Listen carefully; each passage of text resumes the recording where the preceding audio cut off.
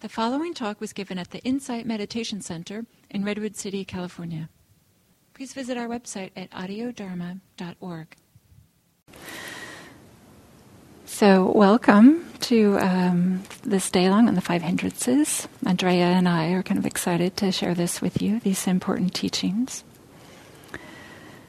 But I'd like to begin with a story that I read, and maybe some of you have read it also. It's an article written by Sylvia Boorstein just a few years ago about Sylvia's senior teacher in this tradition, and about an experience that she had with her meditation group that I thought was really apt. So in this article, Sylvia describes that somebody comes to the meditation group and describes something that had happened earlier in the week. This person said that I left my apartment, I went downstairs, and there was my car right where I left it, but the tires were gone. I was so upset. That I walked all the way to Macy's and I bought those silk pajamas I've been thinking about. And somebody else in the meditation group said, "What? Well, you went and bought silk pajamas? I would have turned right around, gone to the building manager's office and given them a piece of my mind. What kind of security do they have around here? I'm paying rent. I deserve to have somebody taking care of this." And a third person said, "Oh my gosh, when those kinds of things happen, those stressors, I just feel overwhelmed and I don't want to deal with them. If that happened to me, I would have gone back into my apartment, called the office, said I wasn't going to come into work, and just laid down for a little bit before I figured out what to do." A fourth person said, "Well, I'm such a worrier. I know that I would have thought like, oh my goodness, they took my tires. What are they going to take next? Maybe my car, and then maybe my apartment, and maybe there's nothing is safe here," and kind of would have started worrying about all kinds of things. And a fifth person said, "When these things happen, I tend to blame, and often I'm blaming myself. I should have known better. Why did I park my car there? I'm not often making the right decisions." So you may recognize that these are 5 different strategies that we often, kind of like a default, that our initial response doesn't mean we do all these things. It may be just a type of response that we have to challenges or difficulties or things that are getting in the way. And I appreciate very much that the Buddhist teachings talk about a way to work with these and acknowledge that, of course, there are things that get in the way, not only with what we want to do in our lives, not what that kind of prohibit us from doing our best efforts and doing things that we'd like to do, but also get in the way of our meditation, mindfulness or concentration. And just like there are these 5 different individuals that Sylvia writes about in the meditation group, there are these 5 general responses to difficulties. First one is sensual desire.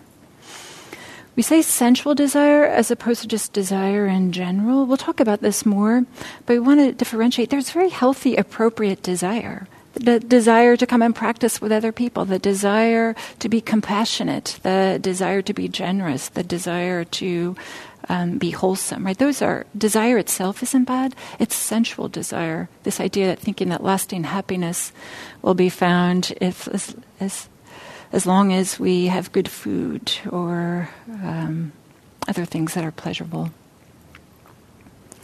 The second one is ill will.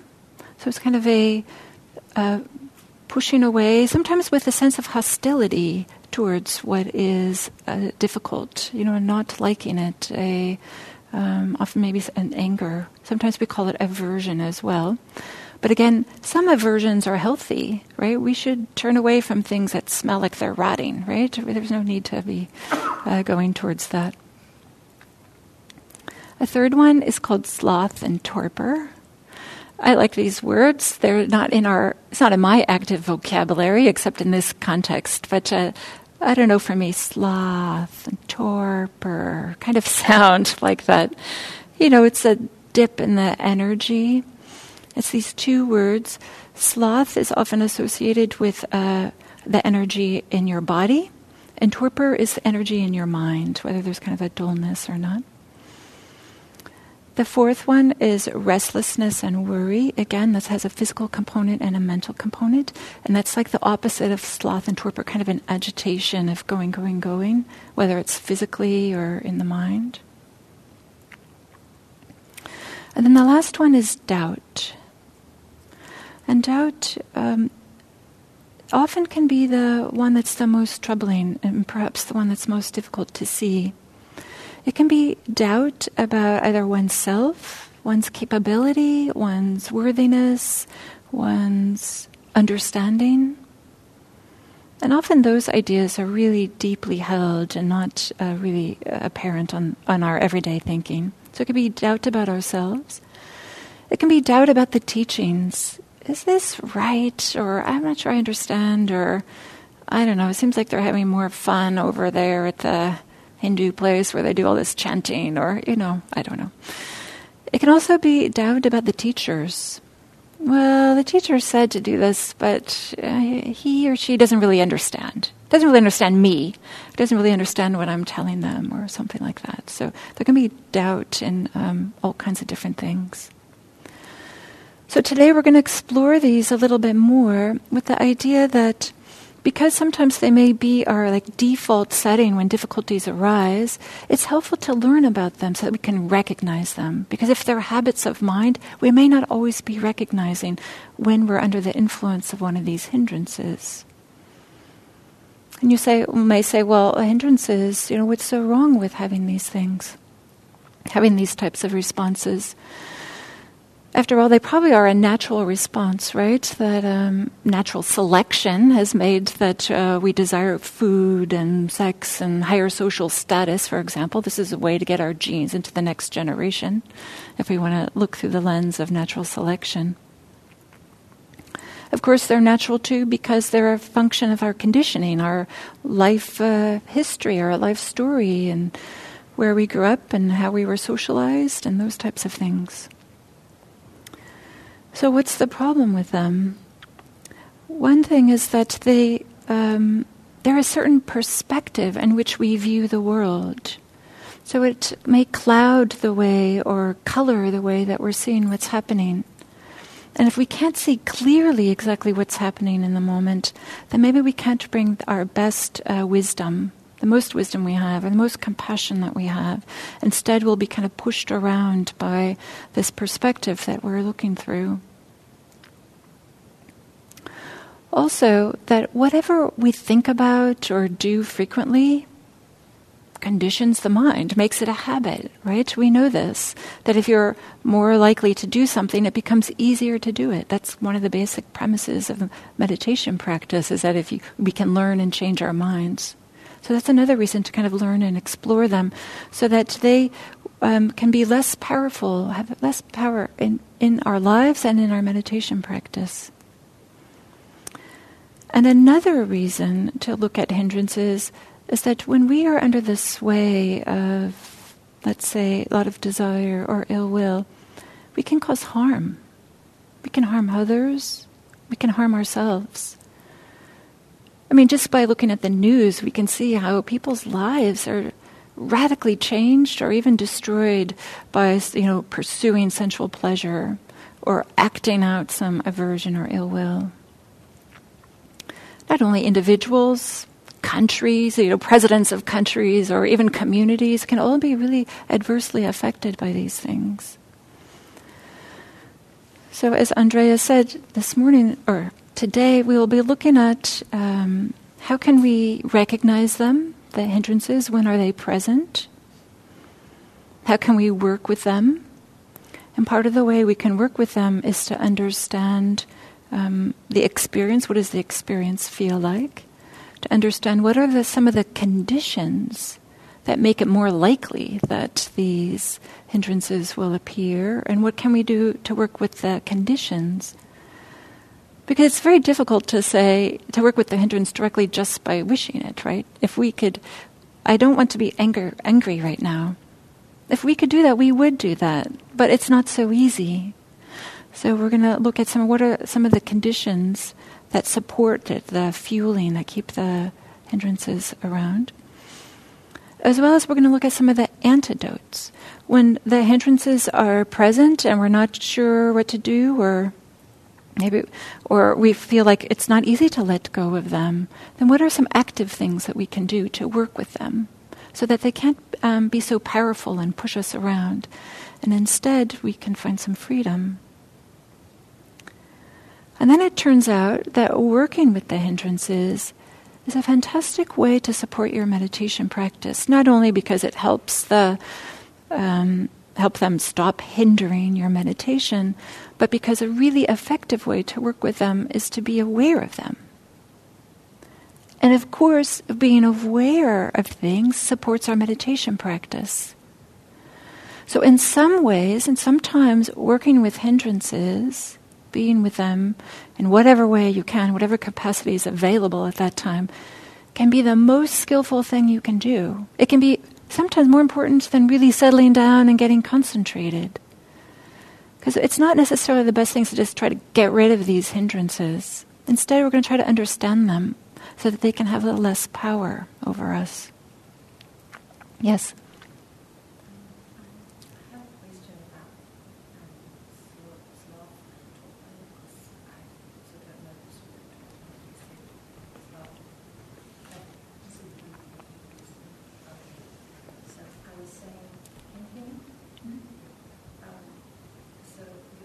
That sloth is an energy in the body, a kind of laziness or heaviness, and torpor is that kind of energy in the mind.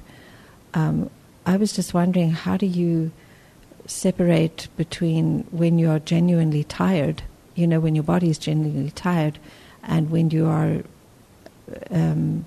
engaging in either sloth or torpor? Yeah, this is an excellent question. What's the difference? The physical sensations and the mental sensations may seem the same, but one's a physiological response due to lack of sleep, right, tiredness or sleepiness, whereas sloth and torpor is usually often a response to mental, some ideas we have and beliefs that we have. And we'll spend some time exploring this precise thing, like how can you tell the difference? And when does it make more sense to just go get more sleep? And when does it make sense to stick with it and to practice through the fogginess or the heaviness? So we'll definitely be addressing this very thing.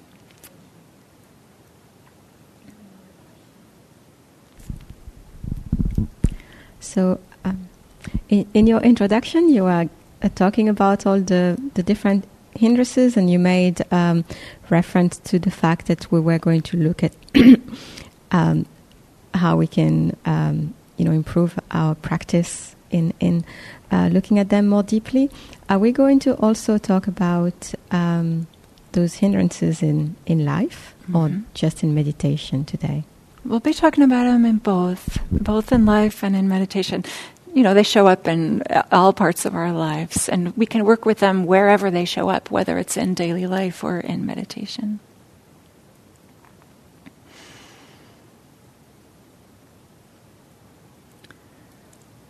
So maybe I'll just, for those of you who don't have this list memorized yet, I'll just mention it one more time. We'll be, as I said, be going through these, but first is desire.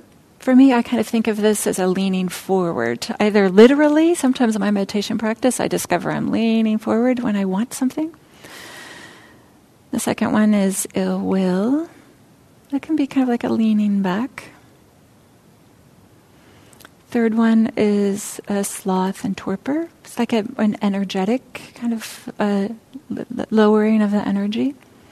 The fourth one is restlessness and worry, which is a high energy. Both the low energy and the high energy can make it difficult to meditate. And the fifth one is doubt, which in my mind, I think of it is if desire is leaning forward, aversion is leaning back, doubt is kind of like going around and around in circles. You're like not quite sure what to do or what's happening, and some type of confusion. So those are some ways to think about them in the kinesthetic sense, if you wanted to think about movement or something. So let's do a little meditation, and we'll explore these instead of just talking about them. We'll explore them in depth, each one of them, but now let's kind of just get acquainted a bit.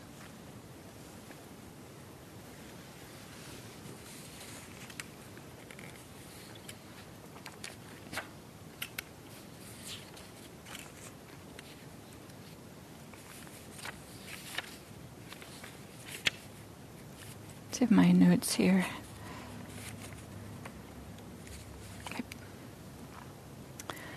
Okay, we'll take an alert, upright posture.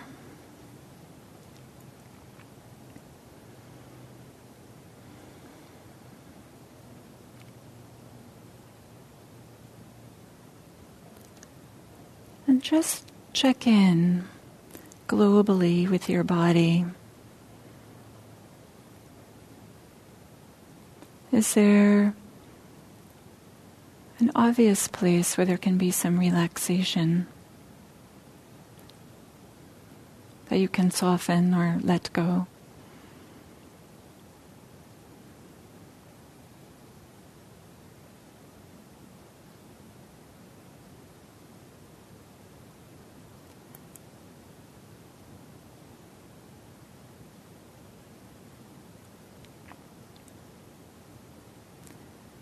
Maybe the face, the eyes, and the jaw.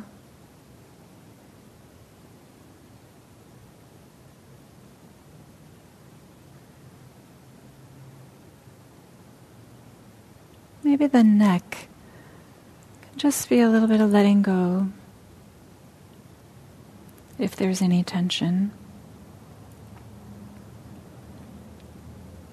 If you can't let go, that's okay too. You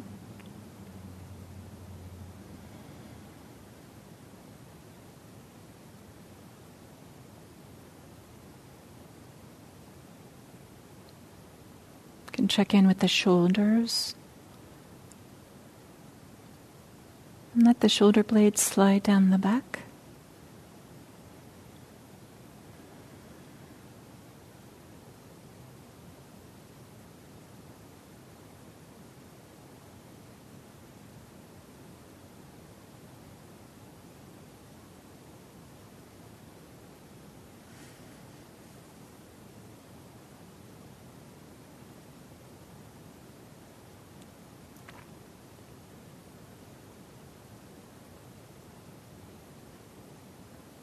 Check in with the belly. Maybe there could be a little more relaxation, softening.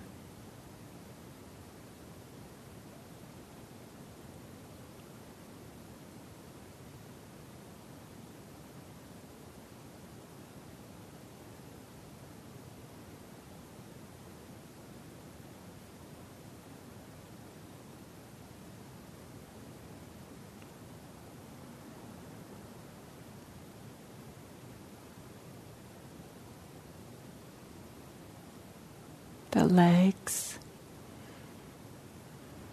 are they holding some pressure or tension that doesn't need to be there?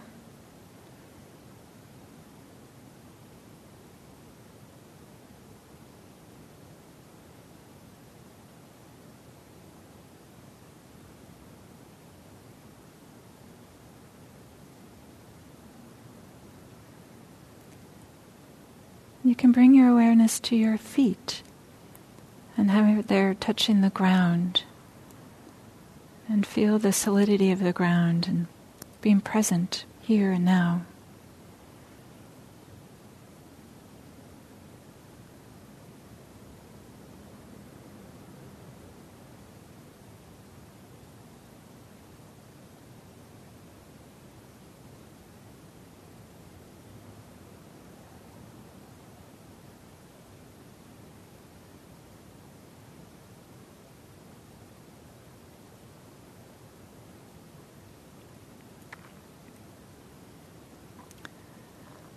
Then you can rest your awareness on the sensations of breathing, the abdomen moving, or the chest moving, or maybe the sensations of the air going in and out of your nose, whichever one is the most obvious, easiest to connect with.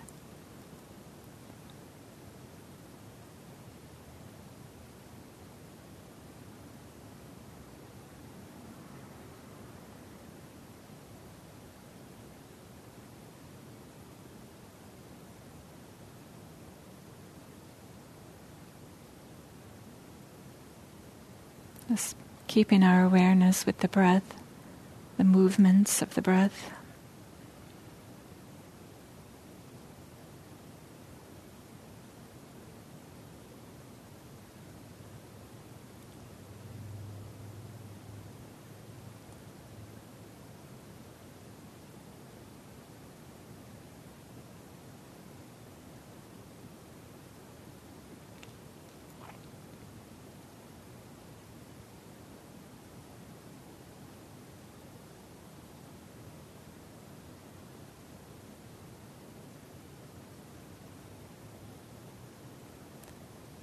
And if your mind has wandered away from the breath, just check in. Is the mind doing some leaning forward with desire, maybe leaning backwards with aversion, ill will? Maybe there's some heaviness, sloth and torpor, or some agitation, restlessness and worry. Or maybe there's doubt, some uncertainty, and lack of clarity. Which one of these is pulling you away from keeping your awareness on the breath?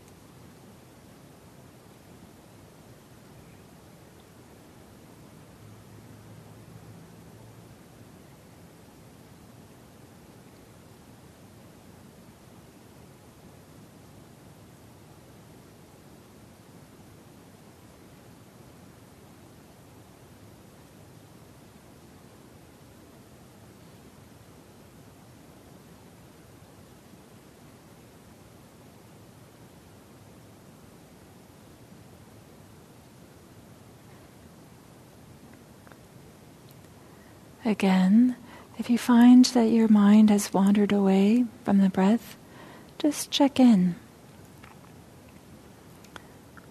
What's the flavor of the distraction? Desire, ill will, sloth and torpor, restlessness, doubt?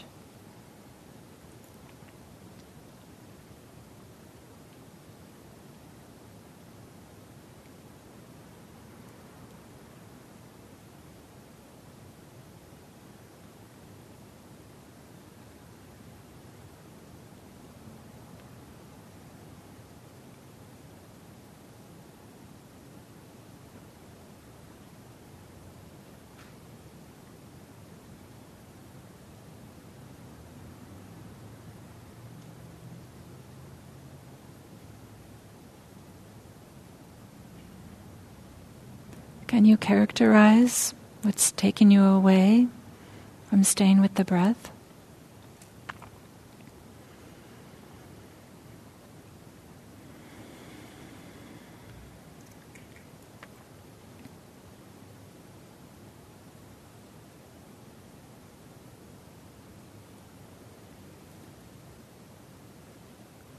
And then to end this meditation, just bring your awareness to your feet and the pressure of the chair or the cushion on your body. Bring us back here to the present moment. And when you're ready, you can gently open your eyes.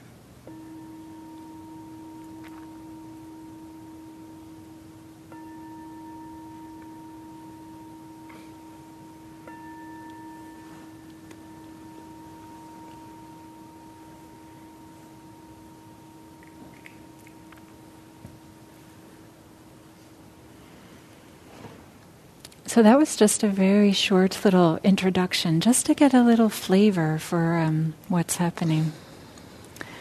Would anybody like to report back? What was that like? Did you learn anything new? Did you find that it was simple enough to characterize or categorize your experience?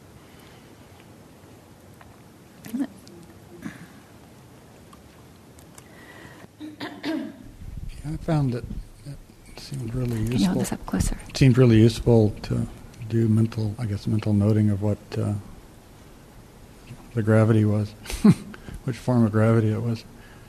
So I noticed that going off on a pleasant daydream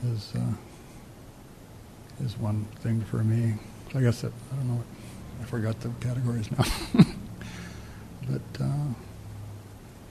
yeah, that seems to be a big one for me, just going off in a pleasant daydream. And then what was the note that you used for that? We'll go through the... Desire? Desire. Yeah. Desire for... It's a form of pleasure. Yeah, yeah. Being in a nice little daydream. Yeah. How many of us had nice little daydreams while meditating? Oh, nobody. The only ones. Yes. Nice, not necessarily. Okay. Yes. Yes, would somebody else like to share what they noticed?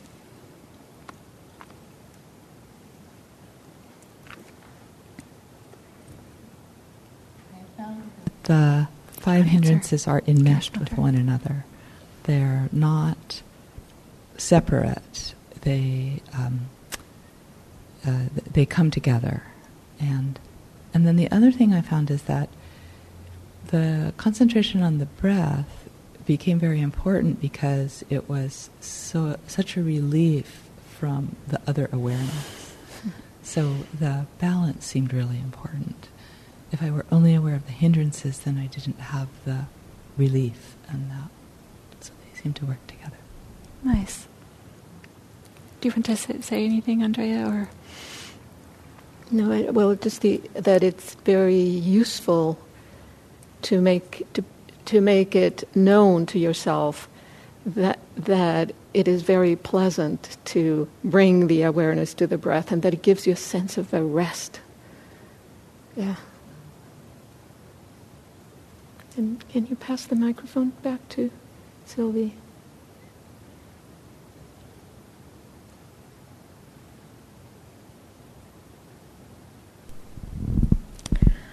So I found the exercise agitating and challenging for me, because I realized that what was taking my attention away from the breath was physical pain.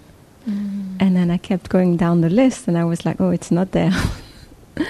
So what it is, and I had to kind of like felt there was a lot of brain activity to try to understand which bucket it would kind of fall under, and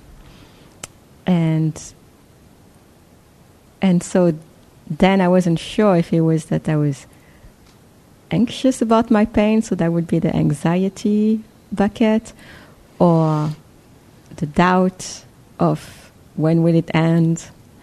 So I had a hard time relating the pain to kind of like one of those buckets. Like it's a new way of thinking for me. Yes, I would agree, right, that these 5 categories are kind of artificial in a certain way, and we're just breaking them up into these 5 as a way to learn to practice with them and understand them, but it's not meant to confuse us or turn into a big mental exercise or a big project that we have to do to make sure that we get it right, which category it goes into. Maybe as we discover these and explore them a little bit more, each category will become a little bit more clear, and you'll have a better sense like, oh, this is what this category feels like, and that one feels like, and maybe it becomes a little bit less of a trying to figure it out. I think that's fair, especially here in the beginning of the day, to feel like, I'm not sure. I think it's good. Doubt. There you go.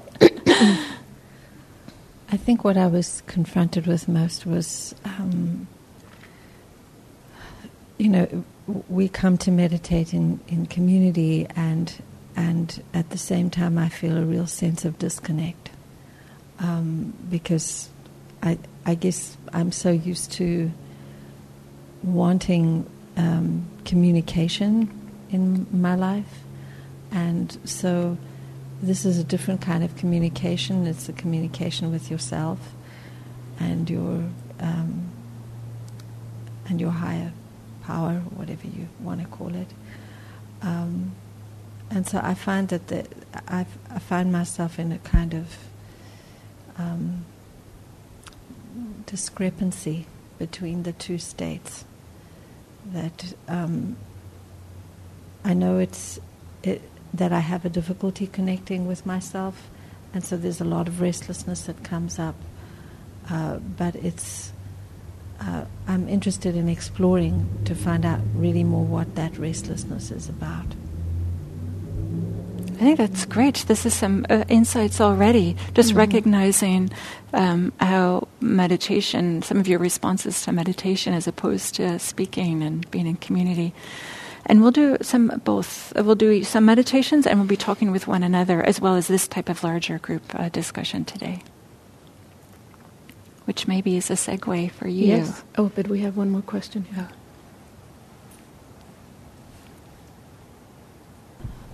I found myself writing down the 5 hindrances, but from your original description of them, you mentioned regret, when you're always going over the story and regretting that you didn't do things differently or whatever. And I wondered where that fell, because I didn't know where to place it. We'll be talking about that afterwards. So regret really is a part of restlessness, and worry is just, the worry is towards the past. Worry is to the future. So the restlessness can be either towards the future or towards the past.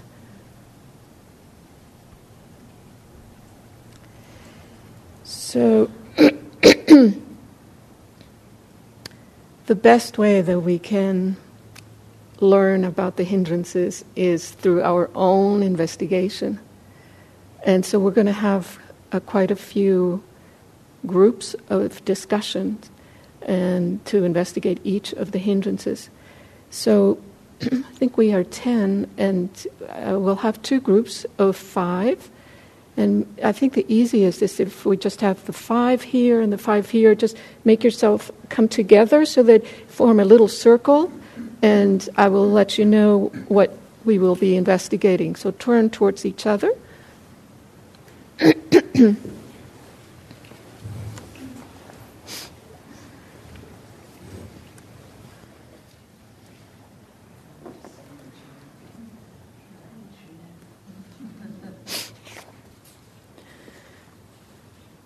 So, to begin with, we will do looking into ourselves and investigation, and then we will share. So I'll invite you to close your eyes.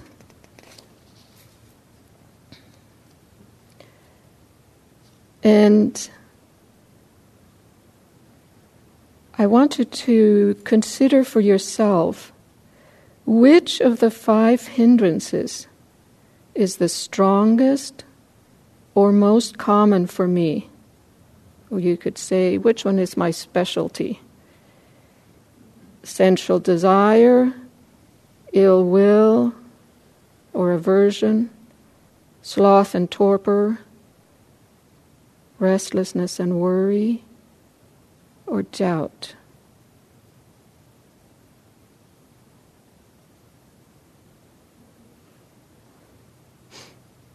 And I like the fact that one of you laughed. We want to take it with a dose of humor. And once you've decided which one is your specialty, think again which one of the 5 would be the weakest for you.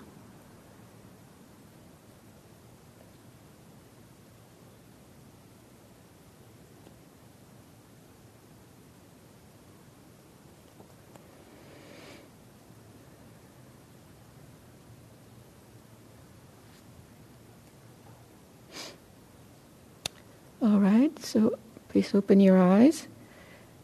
And now we're going to have a discussion within your circle, and we're going to do it in what I like to describe as a spiral mode.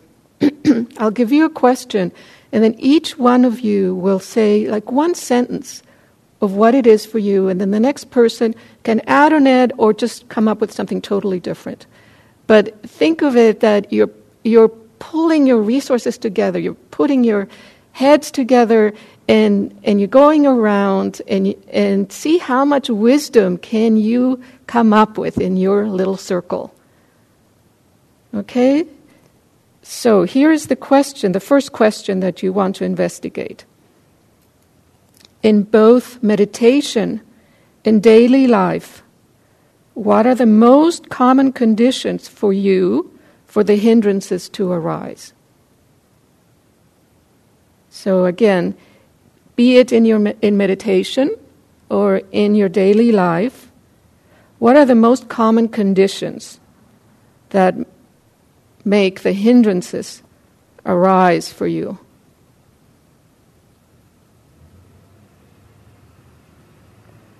Okay. So now, yes?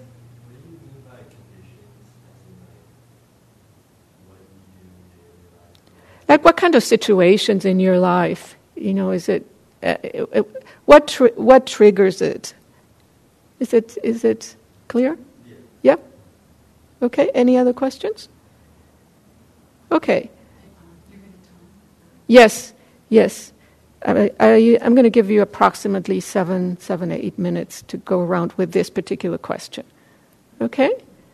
So please go. The person with the brightest color, wearing the brightest top, starts first.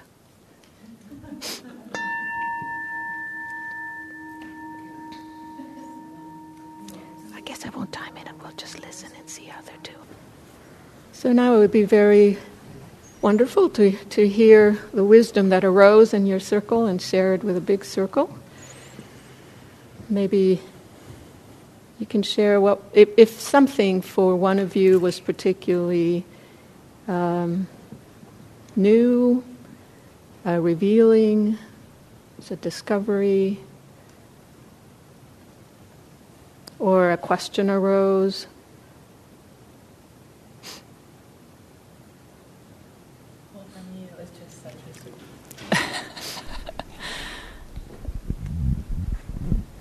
Well, for me, it was I think really the first time where I truly understood that we were experiencing the same thing. I think it was the first time. Thank you. And that can be powerful, right? To kind of real this common humanity, like, oh, this is just part of the human experience. It's not that I'm a bad person. I'm just a person.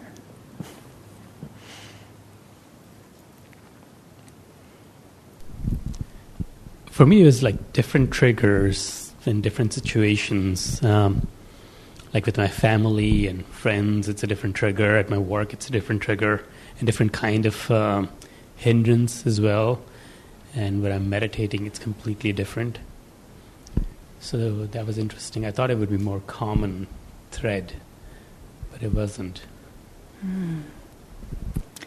Yeah, right. Somehow it would be easier if we only had one, right? That only happened. We could just learn how to work with that one. But no, I think all of us.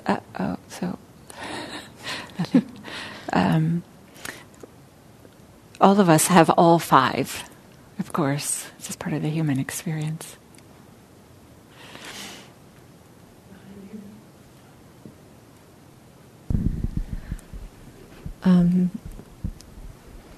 I think I was really struck when Sylvie shared something in the group that's very similar to what I have. I've had a long-term illness that I've been battling, and I never realized until now, how much anger comes up against people who really don't understand what this illness is about. I guess I get a lot of ill will, a lot of anger around feeling judged and feeling not accepted, but people who have not been in my shoes do not understand. And I kind of got the feeling from Sylvie that she was feeling that as well. And you actually put me in touch with that anger. I wasn't aware that I was angry about that, because there's so much judgment of things that people don't understand, because they just don't know. They just don't know. Mm. So it also brings up a lot of pain and a lot of, And I also became aware that I don't want to be in a position where I have to justify the way I feel about it. It just is what it is, and it's I've kind of come to an acceptance that's what I have, and that's what I have to work through. That's my path. Thank you for sharing that.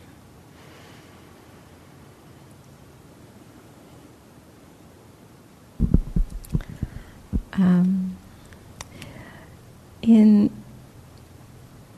the hindrances, like the doubt, I feel like it's actually a trigger for other hindrances. Mm-hmm.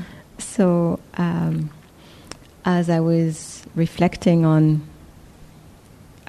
what Sonika was sharing, I felt that underlying this my condition, there is a lot of doubt below that. Doubt because I have an unknown illness and a lot of been dealing with a lot of things and not knowing if I will ever be better. So I think like all of this then triggers all of the other four, in a way. Like I feel it's not at the same level. Yes, there definitely can be relationships between these. Thank you, Sylvie, for pointing that out. And I'd like to add something that really brings together what the two of you have shared. The term in Pali for hindrance is nivarana. And nivarana has two meanings. One is hindrance, and the other is to cover up. So the hindrances cover up something. And we want to learn, what is it covering? So, for example, the anger, if we look at the anger, what is underneath? I mean, for people not understanding, definitely there is something obscuring their vision. Certainly, they're not having access to their compassion.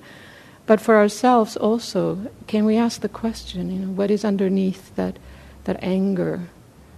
And sometimes, in my own experience, I have found that a lot of times this aversion or ill will, when I look underneath, I know I've gotten to the truth when tears come, the tears of truth. And then you get to the underbelly of what's going on. It's a lot of times is sadness. So. Anything else?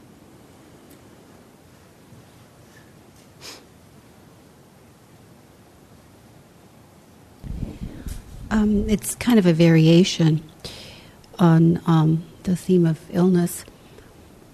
I had a debilitating condition for more than half my life, and that was relieved in 1992.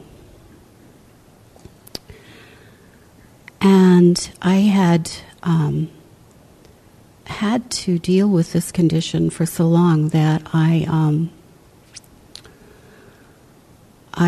gained a lot of coping skills, just to get a lot of rest, to eat well, to do this, do that, and to give myself a lot of leeway with what I could do, and also to strategize, first things first and all of that. So I felt that I had accomplished a lot in my life despite being severely debilitated. And when the debilitation was removed, I then felt omnipotent.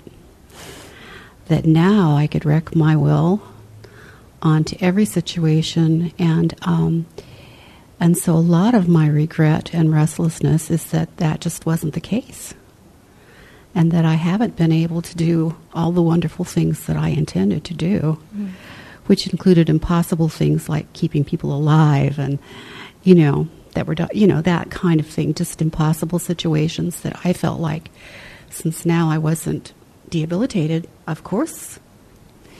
So it's kind of that's where my a lot of my aversion comes, and my restlessness and worry comes from, well, I was given this great chance and I blew it. So I think this is a great insight to see, just as Andrea was saying, what's underneath some of our restlessness and worry was this belief system that we have. And that'll be a little bit of what we're going to do today, is kind of explore what supports, what fuels some of these hindrances, what keeps them going. Is there something underneath that's supporting them? For me, what I see underlying all the hindrances is pain. Sensual desire is a way to escape pain. Sloth and torpor, well, years ago I engaged in depression sleeping, and that's a way to escape pain, basically. I'm going to make a list of the hindrances and put it here. I have one I can give to you. I'm going to need what's on the other side of the paper but you can use that one for now. Ill will, anger. When somebody causes me pain, I want to discharge the pain back at them. So anger is a way of medicating pain. Restlessness and worry are caused by pain, trying to do something about it. Doubt, similarly.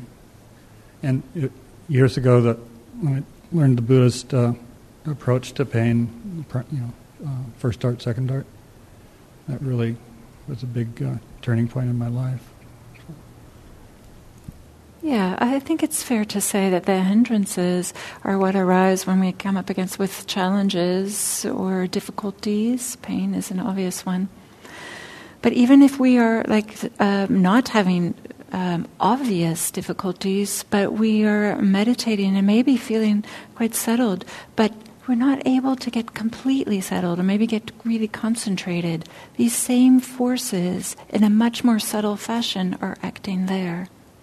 So it's in our everyday life with maybe some gross pain, as well as they may arise with any type of perturbance in the mind, and then prevent us from getting even more settled, concentrated.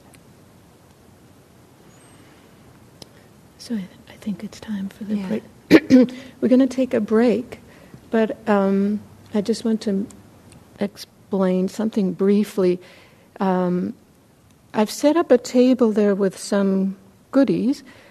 We will talk about it afterwards, after the break. For now, I just invite you to just watch yourself, how you relate to the what's there, and if possible, not act on it, i.e., just look at it, see what comes up for you, and then we'll talk about how we're going to use this as a bit of an experiment throughout the day. All right? Okay, so now we have a 20-minute, shall we do? 20-minute break.